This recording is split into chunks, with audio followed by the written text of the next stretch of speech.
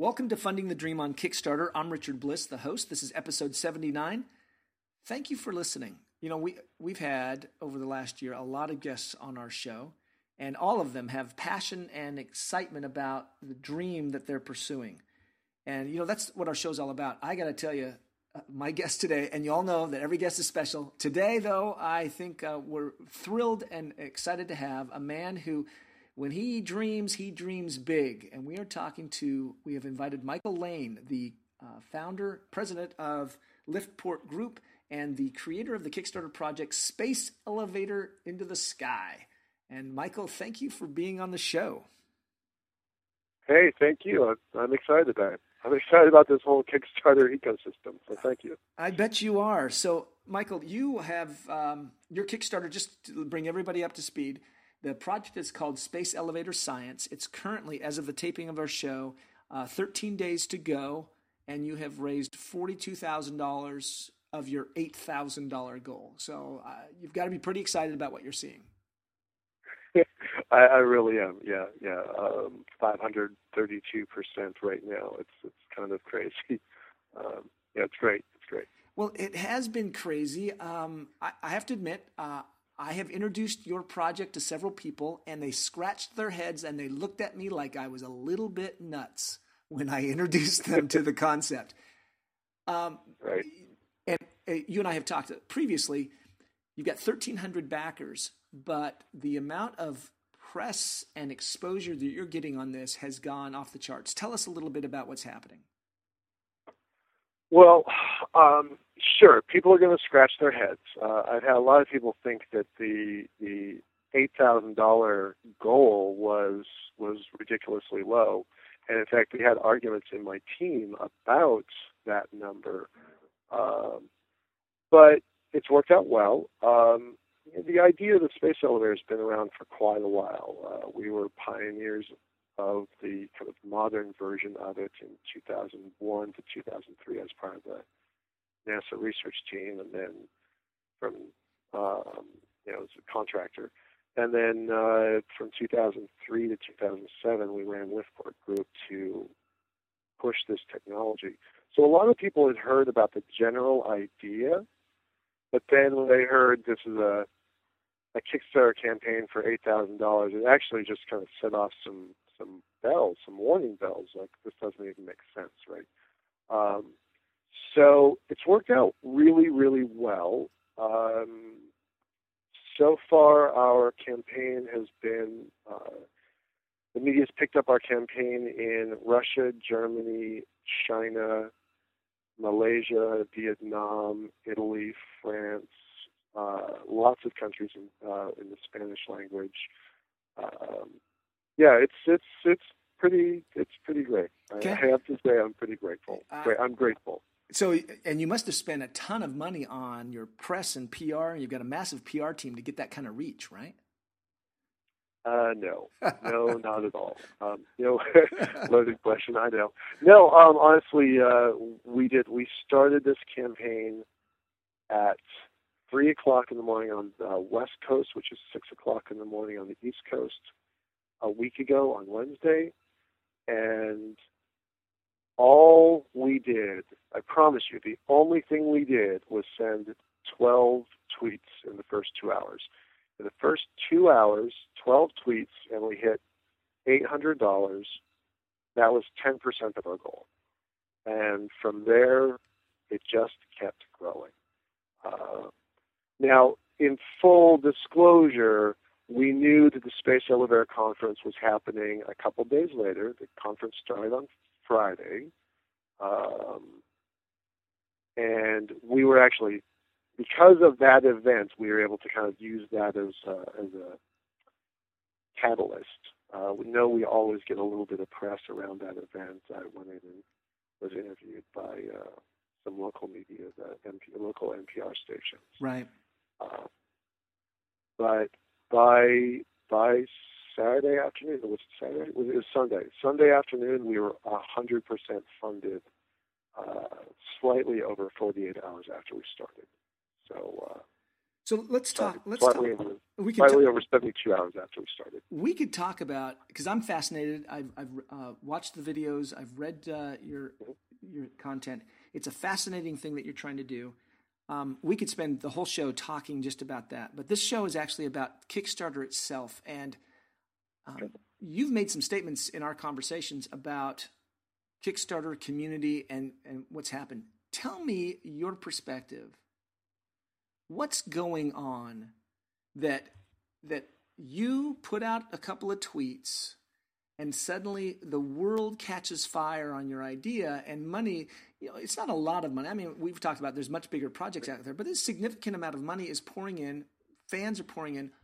What's this community thing? What's happening here? And what is different than, let's say, 5 years ago that would not have made this possible? Well, Richard, the first thing is the very most important thing is that this project was never about dollars for us. It was always about the community of backers.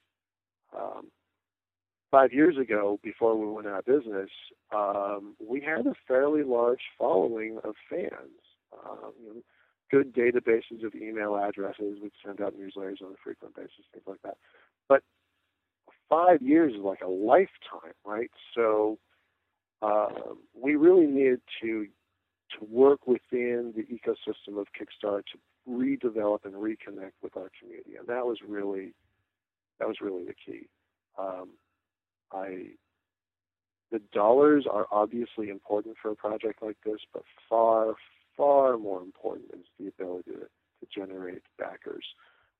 We had talked about using, I won't say the name, but everybody knows there's another crowdfunding portal out there that you just get whatever dollars are contributed. It doesn't matter whether you reach a threshold or not, and it doesn't matter about timing as much. You just get the money, right? And people were talking to me about going that way because it's safer. But I thought, and I had done my homework, that the Kickstarter community ecosystem of trusted players was so much greater than the other crowdfunding portals, that it justified the risk. Does that make sense? It certainly does. And then the question that I'll ask you is, you've been doing this a long time. You're very passionate about this. It comes through in the writing. It comes through in your video that this is something that is extreme interest to you. Can you give us a little bit of idea, since you've been so? What is happening? You've sparked some imagination in the people, and that's kind of, let's talk about that for a minute. What's going on here with a space elevator to the sky that people are all of a sudden sitting up and paying attention for something that's been around for the idea's been around for years? Is there some? The idea's been around. The idea came from a Russian scientist, a Russian mathematician in the 1890s by looking at the Eiffel Tower. So, I mean, it's been around for a long time. Popularized by Arthur C. Clarke in the 70s. The guy who actually tutored Arthur C. Clarke is on my team, right? He's on my team. He actually invented the lunar elevator 2 years after I was born. A guy named Jerome Pearson. He's got a great bio on Wikipedia. Very interesting guy. So the idea's been around, but there wasn't a mechanism in which people could participate. And I think that that's really the key, right? Up until now, and I'm the first to admit it, my elevator community, that I love these guys. These guys are brilliant, and they're interesting, and they're passionate. But we're kind of a community of old white guys. There are very few women. There are very few non-Caucasians in the room at the conference, right? So that's a problem to me. I actually wrote something a while ago called The Crimes of Omission, that we have done a very poor job in our community of bringing this project to everybody. And I think this project can only happen if a lot of people get involved. So then here Kickstarter shows up, And it's the perfect vehicle. It's a way that people can contribute at $1 and just get information and be a part of the community. They can contribute at $35 and wear a T-shirt or jewelry and just kind of proudly, physically show their support. And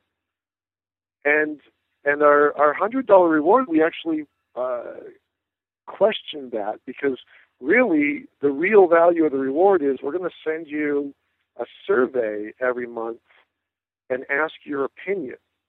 Now, that seems like a lot of money to answer a survey, but the way we look at it is that this is a way that somebody can actually give their opinion on an important issue that literally, I believe, affects the course of human civilization.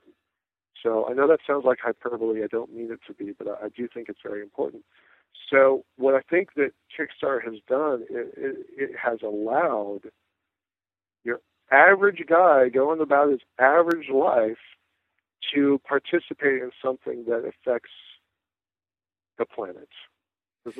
I know that sounds cheesy. I know that there's probably some more poetic way of saying that, but here's why it doesn't. The timing, I can't believe you talked about timing it for the Space Elevator Conference, but with the success of Curiosity and the stunning photos and images that are coming off of the planet Mars that took my breath away, right? And then the passing of Neil Armstrong this past week. You've got so much that's going on that there's been talk of kickstarting the next NASA project. Now, it's just, nobody's serious about it, but there's talk about it. They should be more serious than they are. They really, really should. I've been in the space advocacy community for a long time, and let's just look at those numbers for a second. There's roughly 20,000 people at the Planetary Society, roughly 15 to 2,500 in the Mars Society, Planetary Society is huge. It's more like 75,000, 85,000. 15,000 in the National Space Society. Like each of these organizations, and there's lots of organizations, Moon Society and a whole bunch, right?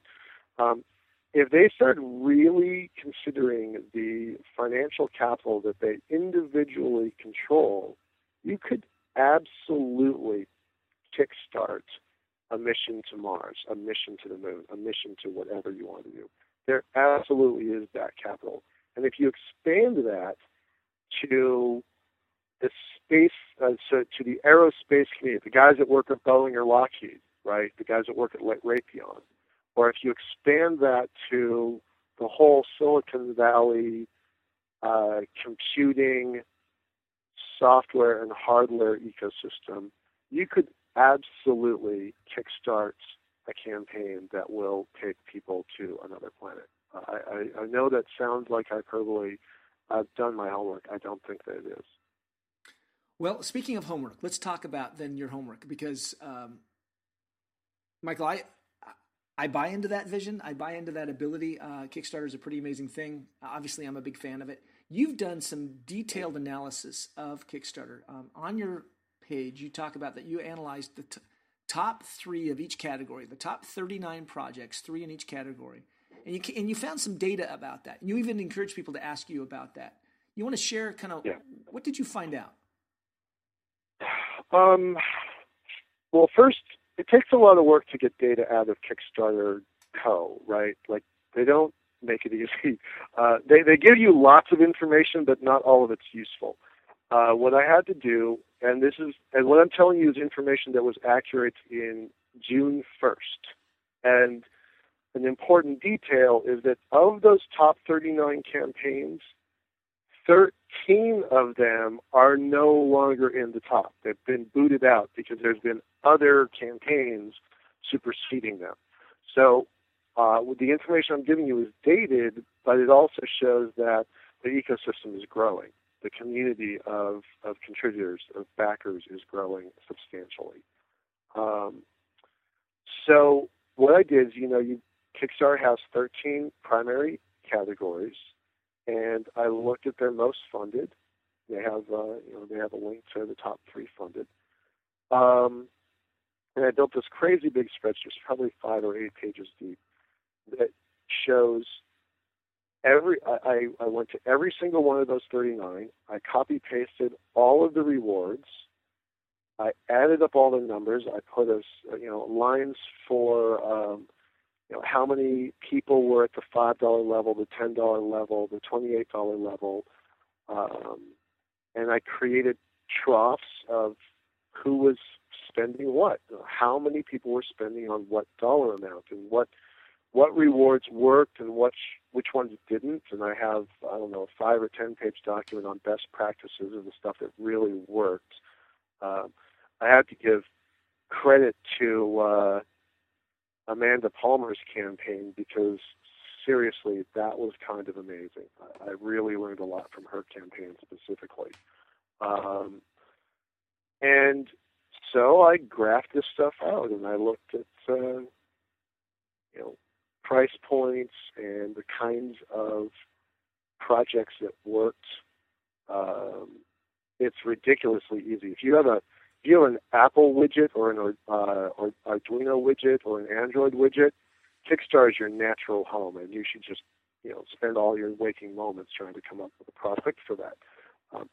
But you've got to have a community. If you don't have a community that is natural, like phone numbers, email addresses of your friends, then you have to have an artificial community that you can collect. Like I said, the Apple community. You had to just have the right widget for that, and that was going to take off no matter what you did. So the research was pretty interesting. It took a lot of time. What I found was that 66% of the people, the individuals, and this is over 380,000 people that I'm talking about. So 66% of the people give less than $50. So with that piece of information, I specifically crafted a whole bunch of rewards. I think I have 14 rewards under $51. 14 rewards is more than most campaigns, right? So, Richard, you said earlier when we were talking, you thought that was kind of overwhelming, but I absolutely did that on purpose, because the target demographic says $51 is the magic number. Anything less than that, and people will contribute. So I did that. But then I found something really interesting, that 1% of the people, that vilified and maligned 1%, they give as much money as the other 66% combined. Right? So that's a lot of purchasing power. So I did something that I have not seen in any Kickstarter campaign at all, and that was I created 6 rewards at the $10,000 level. And so far, nobody has bought them. I'm told that 2 people are thinking about it, but they haven't committed yet. I've emailed them back and forth a bit. But my hunch is that I wanted to make some very large and unique rewards available for folks with a fair amount of money. Right. One of the things we always say on the show with backers is give your fans an opportunity to give, because oftentimes they're looking for that. Yeah. They want to give, and give them that opportunity. Yep. All right. We've only got about a minute left. Any advice? So you find yourself in the middle of this storm of energy and activity around your project. It's going crazy. We've gone out to KickTrack and looked at your trending. It's going through the roof. Very exciting. What kind of advice, as we wrap up in the last minute here, would you give to somebody who's thinking about doing a Kickstarter project? They've got a crazy idea, maybe not as crazy as yours, but they got a crazy idea. What kind of advice would you give to them? Really, it's how you work and orchestrate with your community. I am literally working about 19 hours a day right now. Really, truly, that's not an exaggeration, to make sure that I answer people's questions and comments within about 10 minutes of them posting it. I'm on my screen right now. I have 12 Facebook pages open and 2 LinkedIn and 1 Google+. I'm really making an active effort to communicate with the folks that are interested in what's going on. The other piece of advice, I made a mistake on something. You mentioned earlier that Neil Armstrong died while we were in our conference. We had a moment of silence for him, but I had something that I really didn't agree with. I did it because I thought it was the right thing to do, but I didn't like it. We had a reward level which was Name Our Robot, and it was really designed for a corporate backer to kind of put a sticker and a logo on it, and it would be kind of like a NASCAR. I didn't really like that. It was kind of cheesy, but I was, this project takes a lot of money, so I was going to charge a lot for that, like $10,000 for that. But then when Neil Armstrong died, one of our fans, again, this goes back to working with your community, one of our fans recommended that we name our robot Neil Armstrong.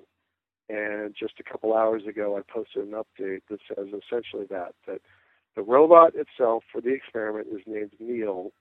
And I went further and said the first robot that takes a person to the moon is going to be named Armstrong. So I've now named our first lifter on the moon. And it goes back to, be with your community, communicate with your community, but also by having kind of a very commercial and in hindsight kind of a crass reward of, hey, sponsor this thing, we'll put your logo on it, like the way I did.